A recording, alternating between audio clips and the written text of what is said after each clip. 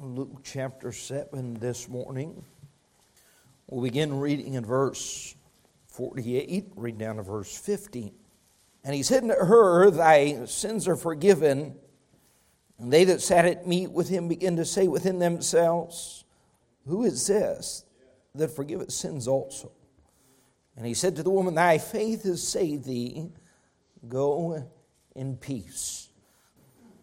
We find in the Bible several different stories concerning Christ and being anointed.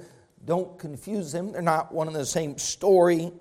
Here we have in the house of one Pharisee, Simon by name, Christ has come. He's being hosted, and obviously a man of wealth and of importance, and not so much a private invitation or a private party, but more of a block party, and people were coming in. We see a woman here that comes in, verse 37 says, which was a sinner, highlighting not just the average sinner, but one that was known for her debauchery, one that was known for her sin, and one that just her mere presence creates an awkwardness. You know Mideastern customs, and just the fact that this woman came, and as they were sitting there, she brings in this alabaster box, which is going to be very noticeable, and everyone is wondering, what is she going to do with this? Usually brought to the scene of a funeral or a wedding. This was neither, and she stands behind him. Now, in those days, they would sit around the table, and they would put their feet behind them, and she comes up behind the Lord Jesus Christ, weeping. Most men and women are very different by nature, but women don't mind making a scene. Men don't like a scene. Men like to stay invisible, and those that they're with to stay invisible. And this woman was not going to remain invisible. She was very, just the fact of who she was bringing attention. The box she was carrying, and then her placement. Because this whole event was surrounding this, what they thought was a religious teacher. Obviously, many of them did not realize he was the actual Messiah, God in the flesh, the Savior of mankind. But then the scene only gets more dramatic. So there she stands at first, weeping uncontrollably, verse 38, and then she begins to wash his feet with tears. Now that takes a lot of tears to wash someone's feet. I don't know about you, I like my private space. I don't want someone in my private space, but I especially don't want them touching my feet. Not with their tears, not with their hands, not with their hair. And all of this is taking place. You can see, when guys are in this kind of spot, they find themselves there. They're looking at each other like, who's gonna provide the solution here? Jesus has an answer for everything. Surely he has an answer for this. There she is making a scene. Then she starts, verse 38, to kiss his feet. I don't think that when we read Scripture, we actually put ourselves in the middle of the scene. Now put yourself there. You're eating, you're present, you're watching. These are not your feet. Thankfully, these are not your feet. This is someone else. But the awkwardness for everyone involved, she didn't care about the awkwardness. And there was a deep love here, an appropriate love. The love of someone who had been forgiven of a life of wicked, obvious sin. And the humility here, because I wonder this morning how many would show up if those around you knew of your most secret and wicked sin. Everyone in the community, not all the details, but they knew of her life, her lifestyle, and her sin, her most wicked and obvious sins had been made known in the community. And when she walked in the door, that's why everyone paused for a moment.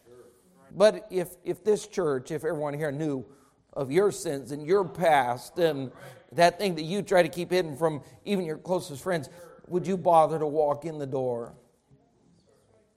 This is a level of humility I don't think we can quite comprehend. She didn't care what they thought, obviously.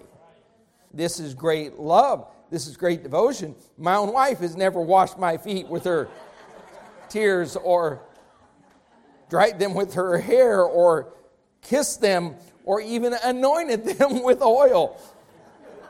Don't laugh, because your wife has not done that favor for you either. Now when the Pharisee, verse 39, which had put all this together, bidden him, he saw it. Now he spake within himself. Now if you don't want to hear Christ to hear what you're saying, don't think it. Because it didn't come out of his mouth, it simply went through his mind, and he thought what probably several others in the room thought. This man, if he were a prophet, he would have known who and what man or woman this is. This is a harlot from the street. This is a woman with a bad reputation. This is a person that we don't even want at our party. And now that she's made everything so much more scandalous, we just wish she would become invisible or leave of her own free will. But Jesus, hold on for a second, answered his thought. He said to him, Simon, I have somewhat to say unto thee. And he said, Master, say on. There was a certain creditor which had two debtors. One owed 500 pence and the other 50. Now, once again, in these stories, these parables, don't get caught up in the pence. But if that were a day's wage and one owed a year and a half worth of wage and the other one owed a couple months worth of wage, maybe one owed the difference in the debt here was like the difference in the debt of a car and a house. So one man basically owed on a Volkswagen, and the other one owed on a house in Circle C. So the debt was incredibly different in nature. But hold on, they had something in common. It says the one owed 500, the other 50, and when they both had what? They had nothing, absolutely nothing to pay. He frankly forgave them both. Now, here's what we want to talk about this morning. It's the subject of forgiveness and God's forgiveness, because I think even among Christians there's a great misunderstanding concerning God's forgiveness.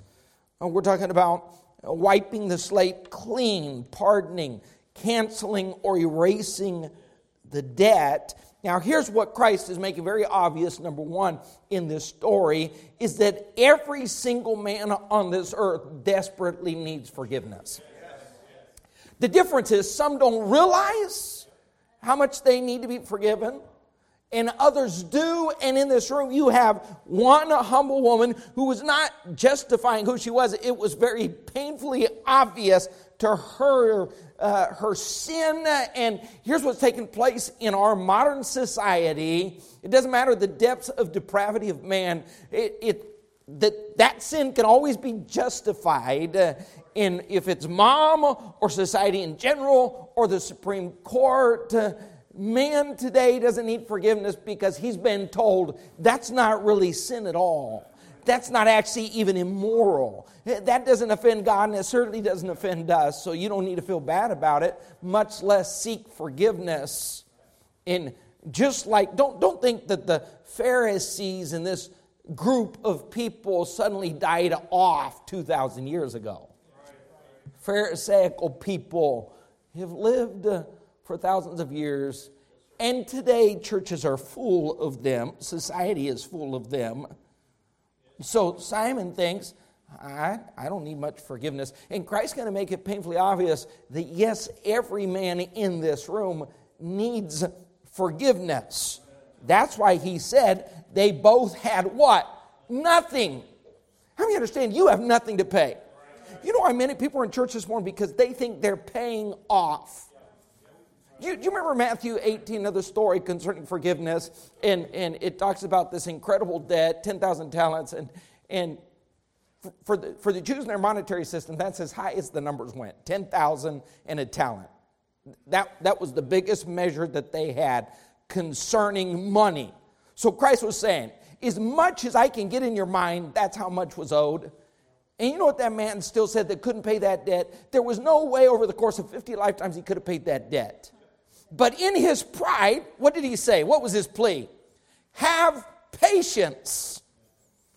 And the man said, I'm not going to have patience with you. I'm going to have pardon. And you know what most people are doing today is they fill our church pews? They're walking with God and saying, God, if you'll establish a payment plan, I'll pay off the debt that I owe you because it's not that much. And God is saying, patience isn't going to work. Good. Because if you had 500 lifetimes, you couldn't pay off your debt of sin. And the only problem with man is not the one is better and one is worse, is the one understands in humility how great his debt is and his inability to pay and his need for a pardon, while the other one says, I'm fine and I'll pay in monthly payments, church attendance and goodness to my family, and showing some kind of hospitality to others, and surely that's acceptable. And God says, no, the two debtors, their debt might have been a little bit different, but both of them had absolutely nothing to pay. Look what it says in Romans. Go with me quickly, Romans 3. Here is the nature of man revealed in Scripture. Romans 1 through 3 is a mirror of man, his rebellion against God, his need for forgiveness. Look what it says, verse 10. As it is written, there is none righteous. Not a single man, no, not one. There is none that understandeth. There is none that seeketh after God. They're all gone out of the way. Do you understand what God is trying to tell us?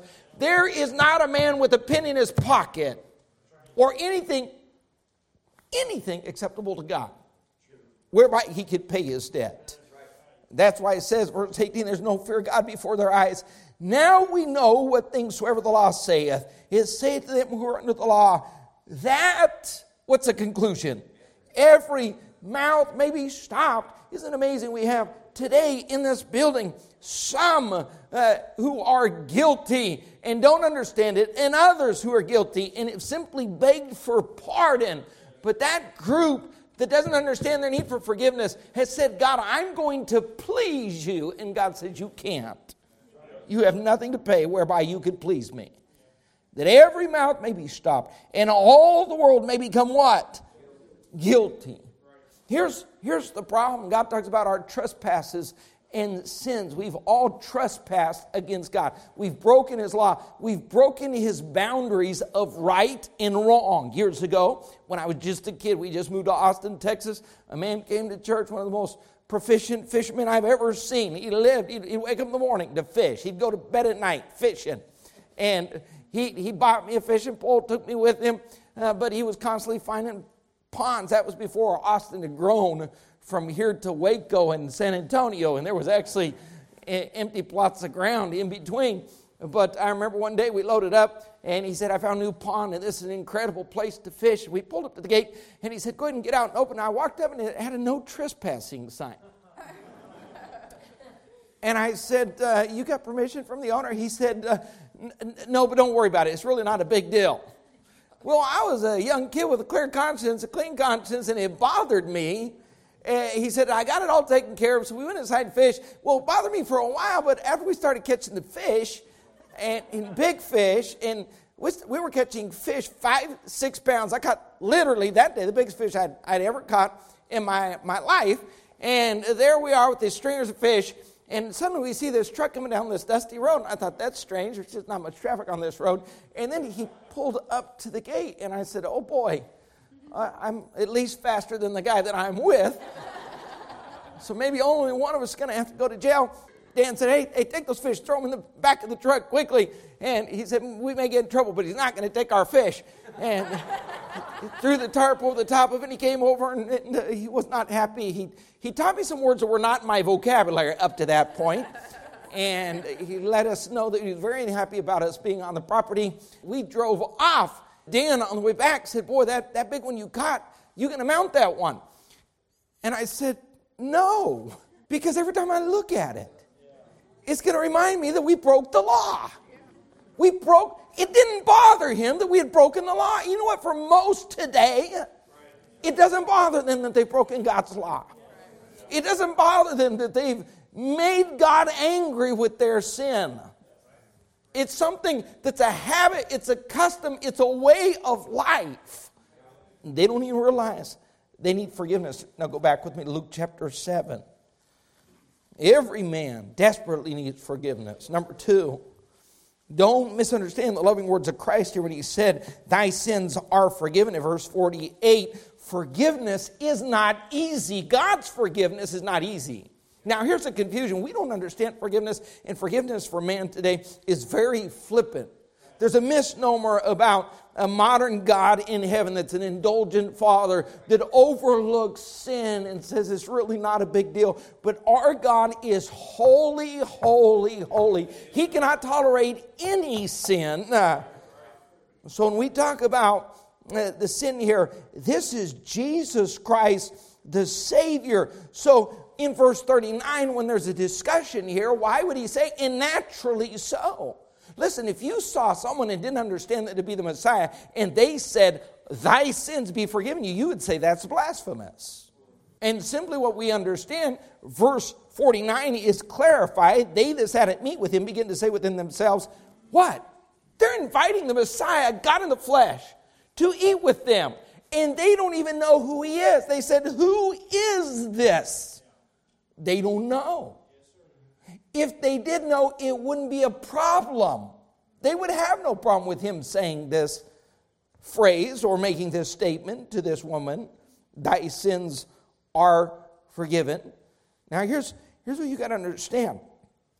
When we talk about a forgiveness, this is eliminating the debt.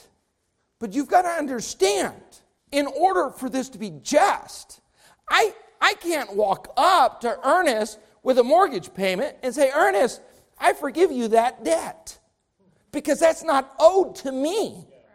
That would be unjust. Something that's outside of my boundaries. And if I were the owner of the house and his mortgage was owed to me, then I could say, I forgive you the debt. But that just means I cancel it for you and I assume the debt that you owe. His sin debt, Christ is the one that is authorized to say you're forgiven, not because forgiveness is easy, because he's going to go to Calvary. He's going to shed his blood. He's going to taste of hell. And let me just say this. Christ got no bargain at Calvary. He got no discount at Calvary. His soul was made an offering for sin. 2 Corinthians 5:21 says what? He who knew no sin. He became sin. That's why he had the taste of hell. He became sin for us so that we might be made the righteousness of God in him. Isaiah 53:5 says he was wounded for our transgressions. He was bruised for our iniquity. He was paying our bill. He was assuming our debt. So this was not flippant. For them it may have sounded flippant. Thy sins are forgiven thee. But no, he has the authority because he said, that debt that you owe, I'm going to assume. I'm going to pay it off. Because he was going to Calvary. They didn't understand that. Let me just say this. Forgiveness is not easy. It's not easy for God. Think about this. Not easy for God. Can you comprehend that statement? Okay, so he's going to create the world. And he said, let there be light. And there's no moon. Let there be a moon. Stars. What about trees? Let there be trees. Fig and orange and apple and ocean. Let's divide the waters. And animals, we need those too. And man and woman. And the Red Sea, let that be parted. And for God, everything is fixed with a single phrase or a single word. Or a single thought. But not forgiveness. That's different. So when Christ sat there and said, thy sins be forgiven thee, they had no idea God's redemptive plan, and this is his son, and this means Calvary, and this means the shedding of blood, and this means 33 years out of heaven, and they don't understand. This forgiveness is not easy. Christian, if it would help us this morning if we just focus for a minute on the difficulty, because God didn't speak forgiveness into place, and Christ did not just sit here and speak easy words to this woman. There was much yet to become, and her sins would have to be paid for, and Calvary was just around the corner. So what they thought was flippant and easy was exactly the opposite of that. And here's why man uses those words so flippantly, because he doesn't understand Bible forgiveness. we think of forgiveness by choice. I'm going to pick and choose who I forgive and why I forgive them and how much I forgive them, and if I ever forget. But this was not man's flippant forgiveness. This was divine forgiveness from God. Keep your finger here and go with me to Exodus 34. Exodus 34. So every man desperately needs forgiveness. And this forgiveness, divine forgiveness, is not easy. But let me say number 3, it's completely just. Completely just. Look what it says in verse 6. The Lord passed by before him and proclaimed, the Lord God, merciful and gracious, long-suffering, abundant in goodness and truth, keeping mercy for thousands. Look what it says. Forgiving iniquity, transgression, and sin. Now, if this verse ended right there, we would have a problem. But God was making it very clear in His forgiveness, in His love, and in His mercy, there is also justice. Look what it says. He will by no means what? Clear the guilty. Now hold on. Here's why the confusion in Luke chapter 7. They thought this man walks in. Here's a woman who's lived the most wicked, evil, despicable life that a person could live in our society. And you're just going to say the words, thy sins be forgiven thee, and everything's okay because she washed your feet. No. She was not earning forgiveness because she washed his feet with her tears. No, she had been given by grace forgiveness, but it was just. Now, here's what we've seen, and this bothers people over the past 18 months, and I don't want to throw politics in this, so don't get twisted for a moment, but you've seen just the United States favors one group of people and shows no favor to another group, but we had rioters and looters running rampant for a little while. And they were destroying buildings and stealing the merchandise and burning places in the inner city. And the government, for the most part, simply overlooked that. Why are people angry? Because that's unjust. What about the person that lost their store, their business, their merchandise? This crime was not committed against you, it was committed against them. So until there was restitution, until things were made right, there should have been no forgiveness. There should have been justice. And here's what God does. Because all sin is against God. All sin is against Him personally. Because it's against Him, He could decide, I will pay that, and I will pay that in full. So when Christ looked at her and said, thy sins be forgiven thee, He was about ready to step up to Calvary and pay for all of her sin. That's justice. In His forgiveness is just. Go back with me to Luke chapter 7. I want to see number 4. The forgiveness of God, the forgiveness this woman received, was complete. Now here's why I believe this was offensive, because if Christ would have said, that lie you told a couple weeks ago, that's forgiven thee. But these people in this place had a pretty good idea of the lifestyle, not that she had lived on a day or a moment, but was living. And when Christ looked at her and said, thy sins be forgiven thee, they knew that He was saying, all your sins, no matter how dark your past, present, and future, from the cradle all the way to the grave, every evil that you have done. Now, if we truly understood forgiveness, we'd be a little bit happy this morning. Some of you would actually wake up this morning if you understood forgiveness. Because you have no one else in this room that'll forgive on the level that God forgives. Not a person. You say, I'm very forgiving. Wait till that person does something where you say, that's an uncrossable line. That's the dividing point. In marriage, it might be adultery. In the neighborhood, it might be murder. In whatever it is. Whatever, for some, it's simple. You didn't shake my hand on a Sunday morning, so that's unforgivable. You took my parking spot and sat in my pew, so from here on out, you cannot be forgiven. That's the unpardonable sin found in the gospel.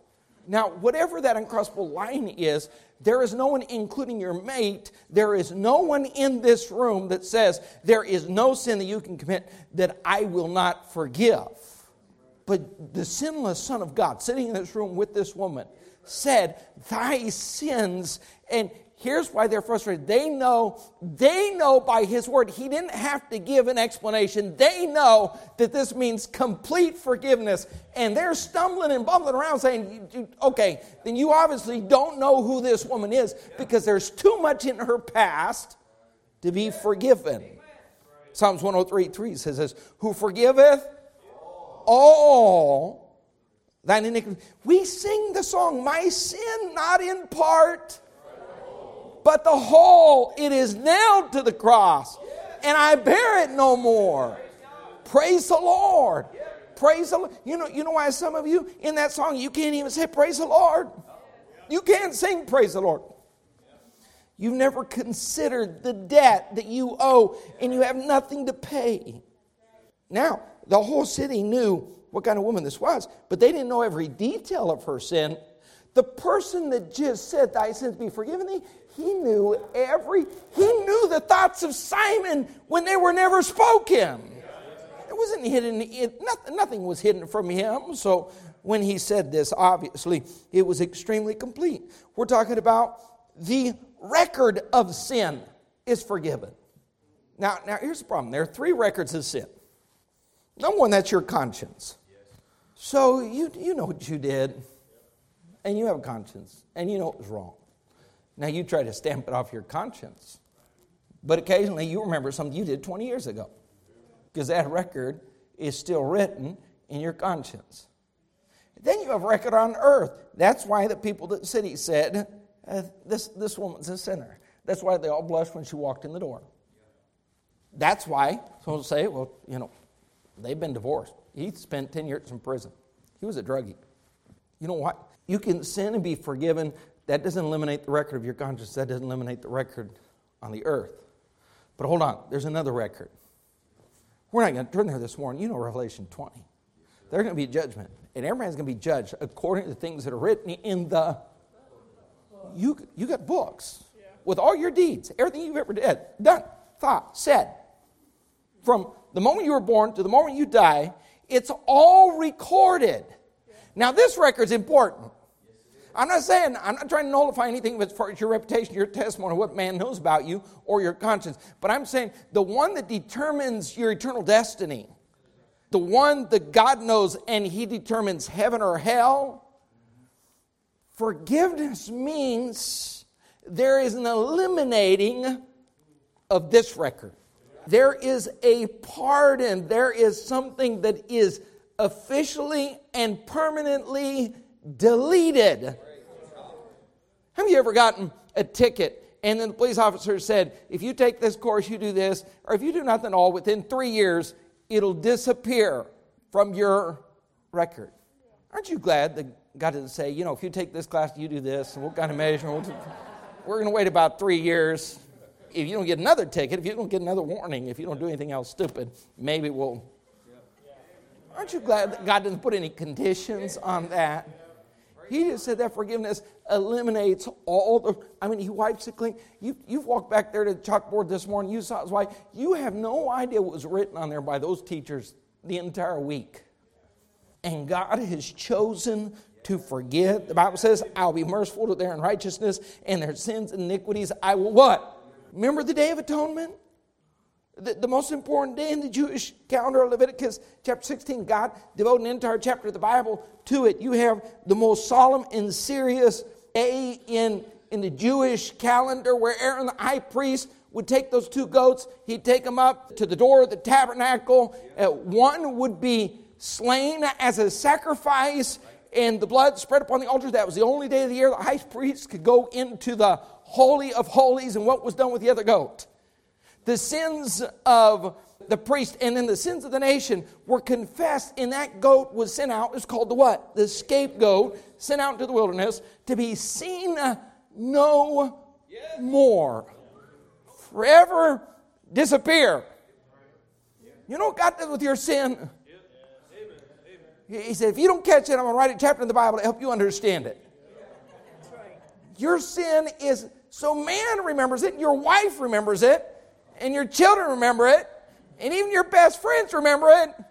But God said, I can remember everything from eternity past to eternity future, except for your sins, because I forgave that.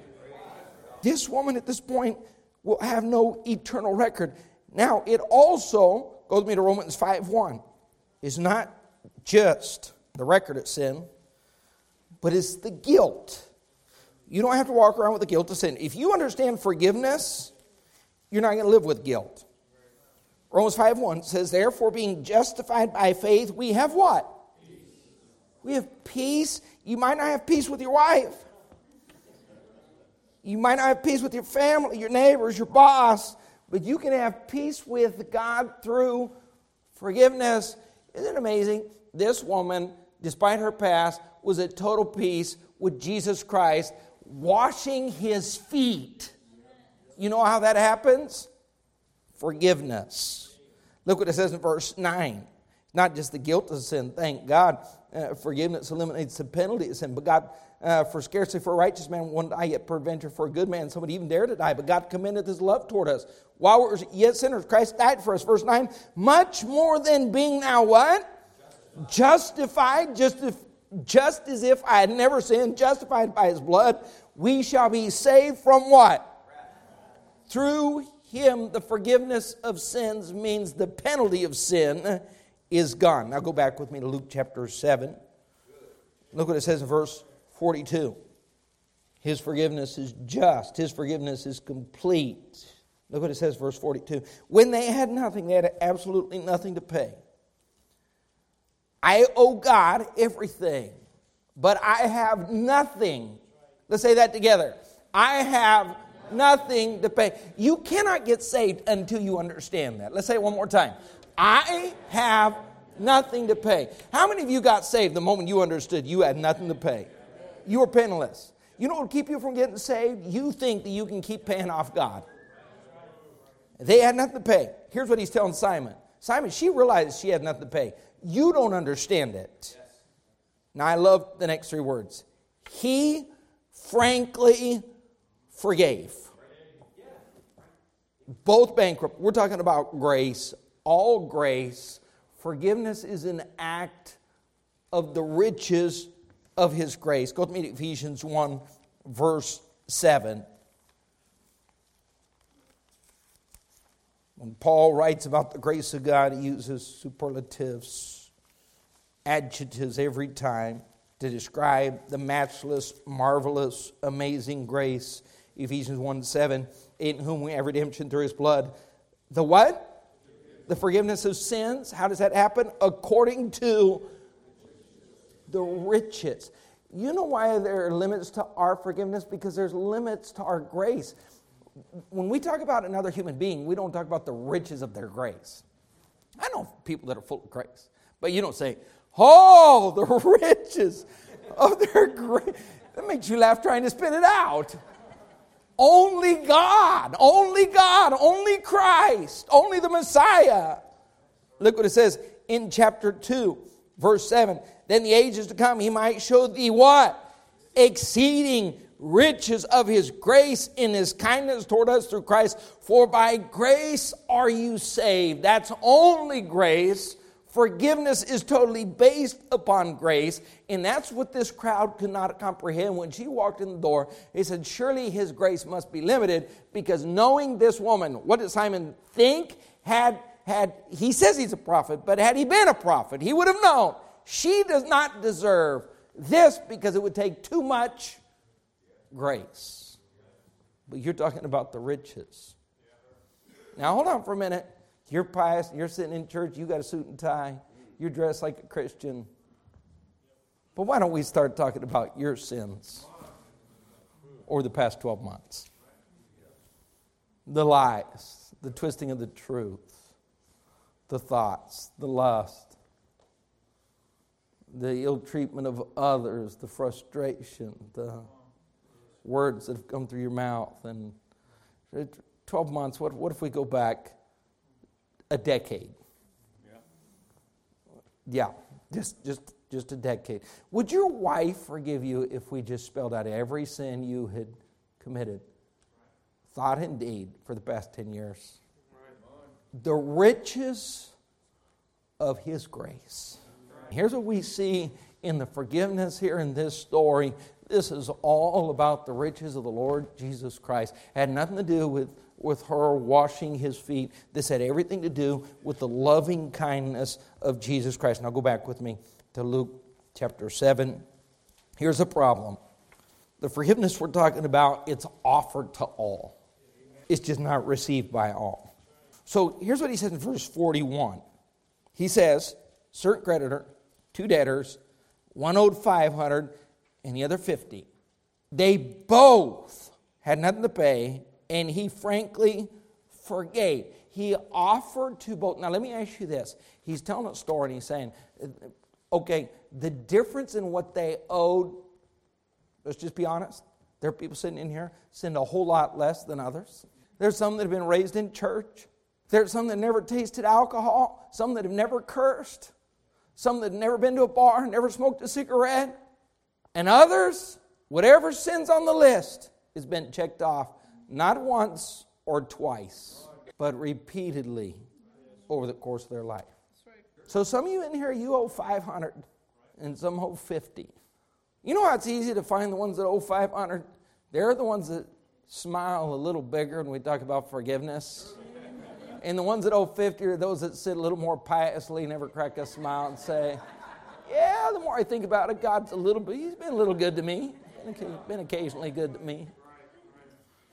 That's a Pharisee. That's Simon sitting over there saying, this hustler, this whore, this wicked, evil person, how could you reach out in grace and offer forgiveness to her? Look at me, I don't even need it. Guess what happens? One leaves forgiven and the other does not. You know who will sit and have forgiveness offered and yet rejected? It's the Pharisee who says in their heart, I don't need forgiveness. I'll earn my salvation. Salvation is faith plus works. It is God forgiving part of my debt, the small part of my debt, and I'll make payments for the rest of my debt.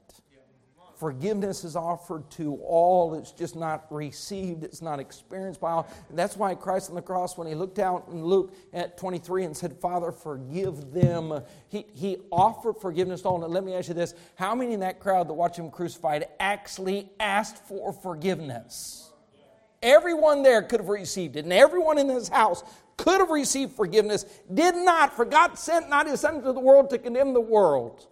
But that the entire world, God is looking down from heaven at 8 billion souls and saying, forgiveness is available for every one of you. But today people that fill church will kick back and say, I don't need forgiveness because I'm lighting candles and I'm attending church and I knock on doors and I talk about Jehovah and I've been baptized and I have something to pay. And God said, those are plastic tokens and I don't accept those. It's all fake money. Now, here's what's required. Forgiveness offered to all. There's only a problem. We've stopped preaching this. Forgiveness is totally dependent upon repentance. You don't just come get forgiveness because you say, blah, blah, blah, I'm not that bad. I should be acceptable. Anyways, God, I've heard people say that you accept me as I am. And so I'm going to come. And we understand, we'll sing the song just as I am, but we do understand if you do not come as you are with a heart of repentance. And you do the same. Matter of fact, you do it to a degree that's not even godly. You try to measure people's repentance and you can't even measure it. And if they crawled on their hands and knees, you'd still say, that's not repentant enough. Verse 38.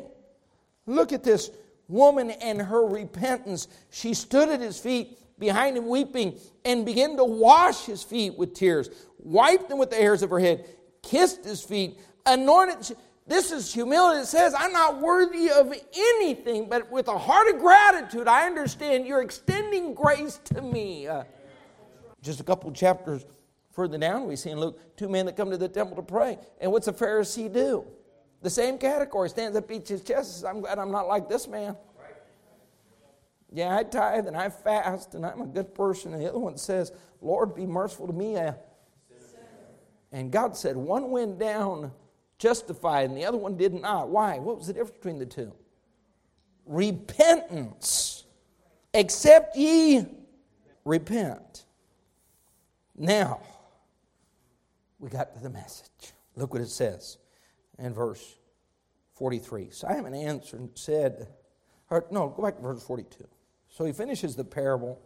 With nothing to pay, frankly, forgave them both. Then he asks the question, tell me therefore, which of them will love him most?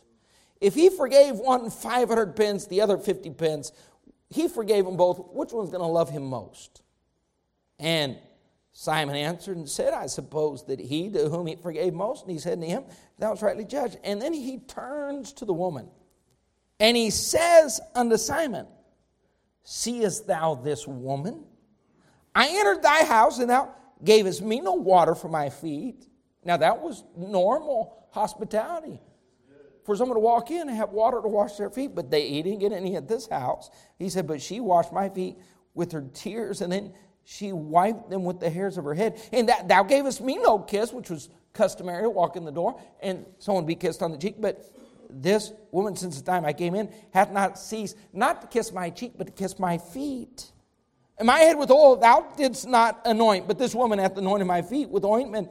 Wherefore I say unto thee, her sins which are many are forgiven, for she loved much. But to whom little is forgiven, the same loveth little. Let me say number 7. The greater the understanding of forgiveness, the greater the love. Amen. You know why there are so many that aren't lavish? Because in their hearts, they've never considered how much they've been forgiven. You know those that don't care? They just want to love Christ. They don't care what others think. They just want to love on Christ. They just want to be at His feet. They don't care who's looking over there saying that you're making a scene. You said amen way too loud and you're singing too hardly unto the Lord. And you gave way too much and that's too great of sacrifice. And you shouldn't have poured out all that ointment. And you shouldn't have been at His feet in the presence of all those men. And when someone's been forgiven a lot, they don't care. They're the ones that are just saying, I love Him, and I don't. If you're silent, if you're quiet, if you're holy, if your tie gets ruffled, be careful, because when I take a lap around the auditorium, I might trip over your purse and land in your lap. You know, we have a very pharisaical Christianity that doesn't know how to express love because they've never considered. Now, here's the problem in Christianity. There's some that think He's only forgiven 50 pence. But your pride, you've got about 300 pence worth of pride. Pride alone. And that pride's a whole lot more deadly than that cigarette. And that pride's a whole lot more deadly than those drugs. And that pride's a whole lot greater addiction than whatever sin you're poking at or looking at in someone else's life. Maybe you're carrying around 600 pence worth of sin, you Pharisee. But you're kicked back looking at someone else because they walked in with a tattoo on their neck and the hair 3 different colors and they can't even remember what the original color is. And here's this woman who simply said, I understand how much I've been forgiven. Now look what it says in chapter 8. It came to pass afterward that he went throughout every city and village, preaching and showing glad tidings of the kingdom of God. And the 12 were with him.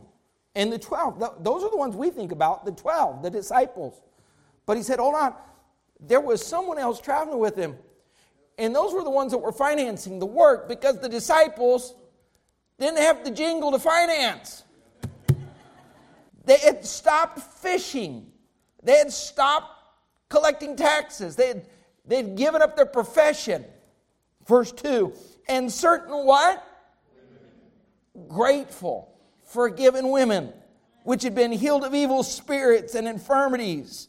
Mary Magdalene, out of whom went 7 devils. Joanna, the wife of Chuza, Herod's steward. Susanna, many others, which ministered unto him with what? Hold on, don't think for a second that this is an accident. Don't let the chapter division throw you for a loop. Christ is trying to tell you here. Here is one of those women, forgiven much, looked down upon, broke up a party, broke an alabaster box of ointment, in love, scandalous, grateful love. Everyone else said, get rid of her. Here's a woman that's going to follow Christ and finance his ministry. Women. Here's what I found out a long time ago. There's a lot of women that finance God's ministry. Because men have more pride and less love. Let me ask you this morning. Do you understand God's forgiveness? You can't get saved until you do. Because you owe a debt, and in your mind it may be less. It's not, but in your mind it may be less. But frankly, he could have put frankly twice in this verse. Frankly, you have nothing to pay. And frankly, he'll forgive you, even though you don't have a penny in your pocket. So the first thing you need to do is humble yourself today and say, I need that forgiveness, and I need to stop pulling out my plastic tokens like a kid in the grocery store and saying, Mom, would you please use my wooden nickel? And she says, son, save that for a different occasion. That's fake money. Whatever you're carrying around that you think is going to please God is fake money. But frankly, that's a fake nickel. But frankly, he doesn't care. Frankly, he's already assumed the debt. He's offering you eternal life if you just come in humility and receive it. Now hold on to the second group, to the Christian this morning. Have you ever been scandalous in your love?